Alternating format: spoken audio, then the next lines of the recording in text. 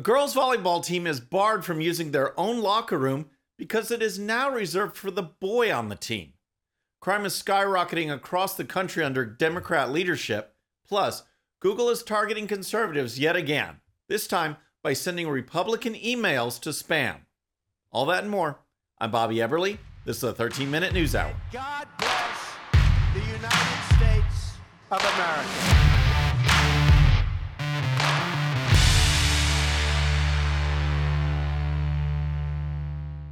Okay, friends, welcome to the show. Happy Monday. I hope you had a great weekend. If you're new to the show, thank you so much for tuning in. We're going to start with the story of a high school girls volleyball team in Vermont and the locker room used by the high school girls volleyball team. Why is the locker room so interesting? It's not. But what is interesting is the fact that the girls are not allowed to use it. The girls on the girls volleyball team can't use the girls' locker room. Why? Is it under construction? No. Is it teeming with rodents? Nope. The girls are not allowed to use the girls' locker room because there is now a boy on the team. Not only does this boy get to play on the girls' team, he also gets to use the girls' locker room. And any girl who is upset with this insane policy is barred from using the girls' locker room. That's right. The boy can use it, but any girl who is upset because a boy is in her locker room, she can't. She's the one kicked out. Here's the story.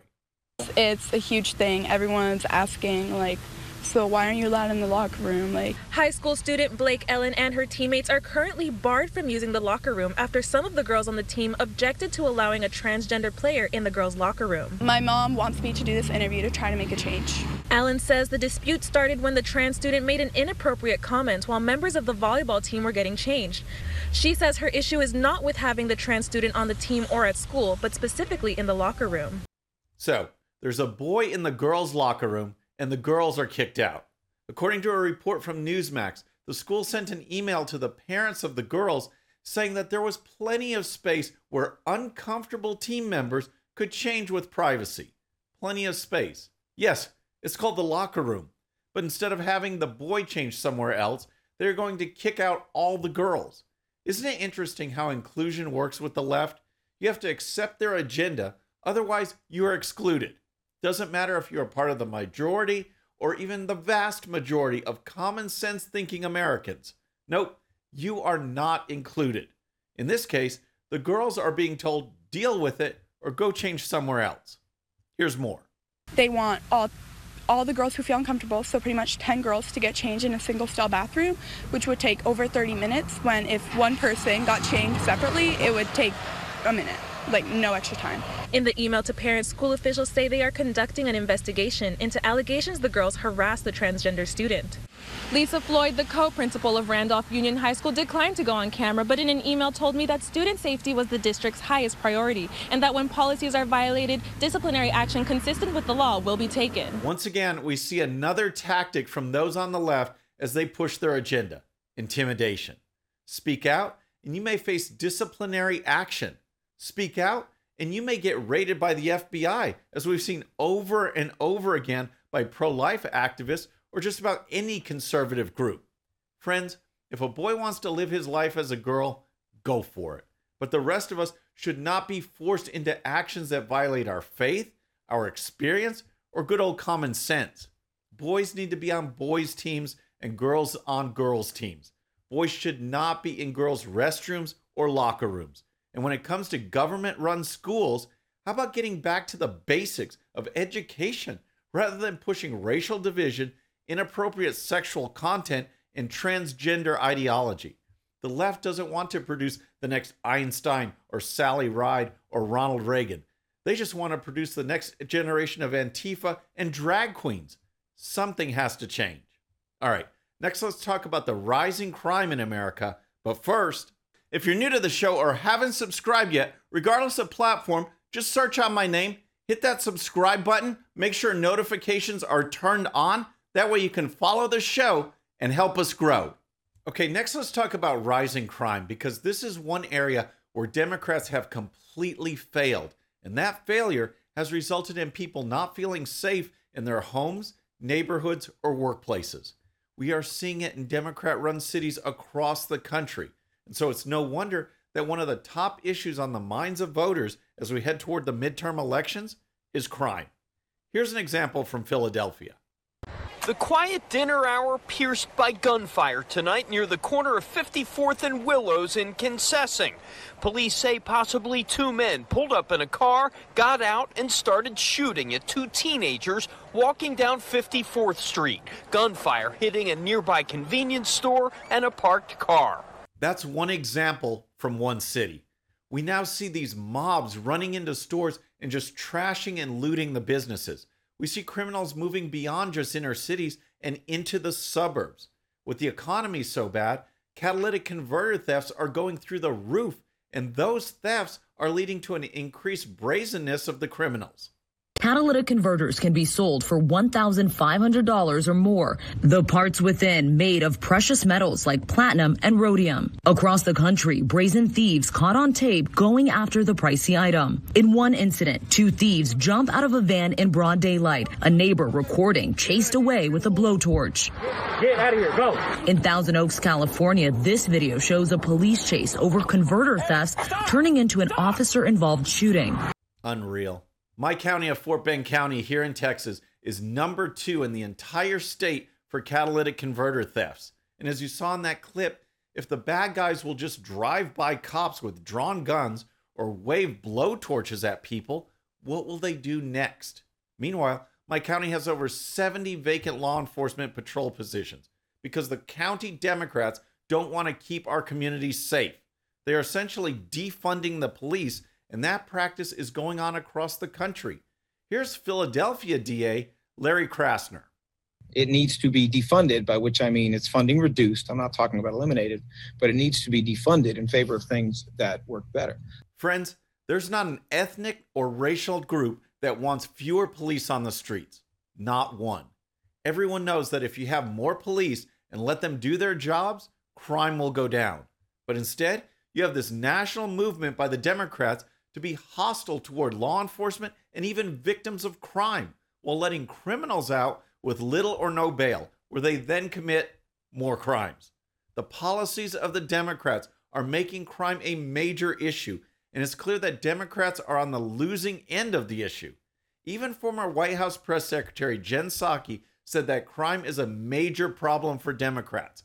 When asked about those comments, here's what the current White House Press Secretary had to say. Jen Psaki says that crime is a huge vulnerability for Democrats. Why would she say that? So, again, I can't do electoral politics from here, as you know, but I don't agree with your characterization of what she actually said. Typical response from the worst press secretary I've ever seen. The fact is that crime is a major issue among Americans, and voters trust Republicans better on that issue. With Democrats pushing defund the police and releasing violent criminals from prison or putting violent repeat offenders back on the street with little or no bail, it paints a pretty clear picture in the minds of voters on which party takes community and family safety seriously and which party doesn't. All right, next, since we are about 1 month from Election Day, it's important to keep track of the political information that will be sent to your email inbox. The email could contain information on fundraising for candidates who you care about. The email might contain information on polling or critical issues. All of these messages will be heading your way, and you might not even see them. Why? Because it appears, at least to the Republican National Committee and other independent organizations, that Google is sending more and more Republican emails to spam folders rather than inboxes. Democrat and left-wing email is getting through, but conservative email isn't. Here's the story. The Republican National Committee says Google is suppressing get out the vote and fundraising emails by sending millions of GOP election emails to users' Gmail spam folders, with party leadership threatening to explore legal options to put an end to what they call a clear pattern of bias. According to RNC officials, emails being sent by the RNC to Republican subscribers who use Gmail accounts in the final days of each month are being sent to spam folders. An RNC official told Fox News Digital that since September 28, Gmail has suppressed more than 22 million RNC emails, 358,000 of which were get out the vote emails. Friends, this is a big deal, and I can tell you from experience that this is really happening.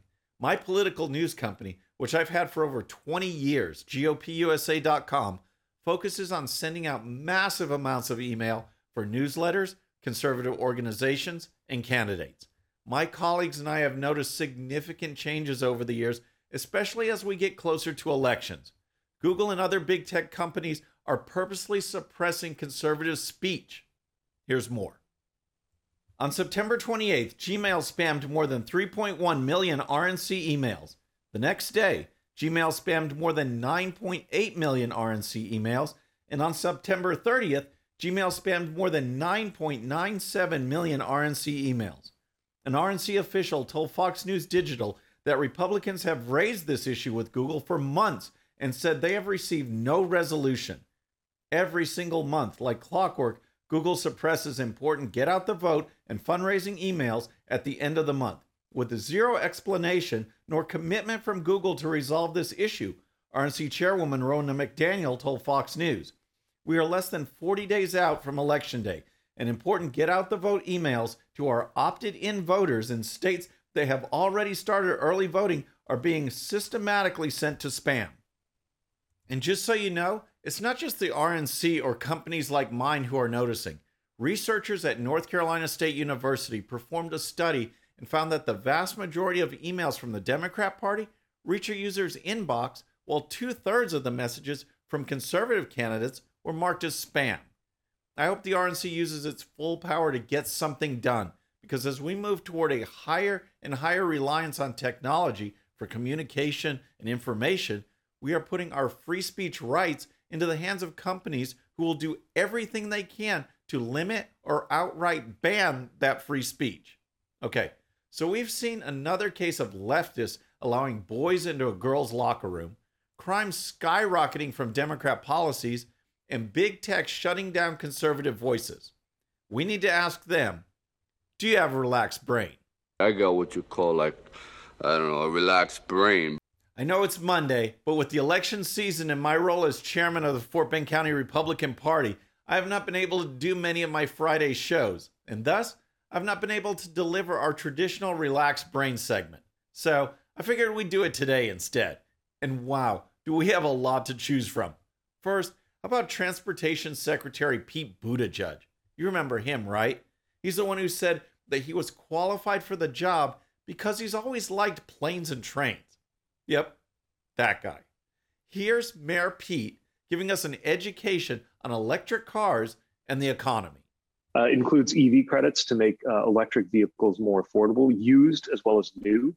We're excited about that because, a lot of Americans could be saving a lot of money by owning an EV, but only if they could afford it. This makes it cheaper. Even with a tax credit, most Americans cannot afford an electric car. And yet, people like Joe Biden and Mayor Pete say, oh, you don't like those high gas prices? Just buy an electric car.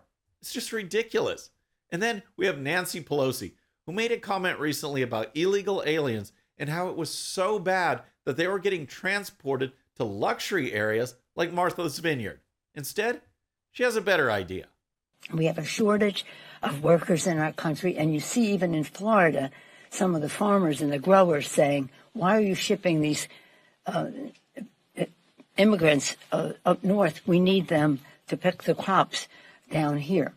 Of course, the media gave her a complete pass on that comment. Can you imagine if a Republican had said that? And then we have a so-called physician who apparently did not even graduate from med school or college or high school for that matter, because he seems clueless about the basic differences between men and women. And let's just keep it real simple. Just 2 yes or no questions. And this is for Dr. Kumar.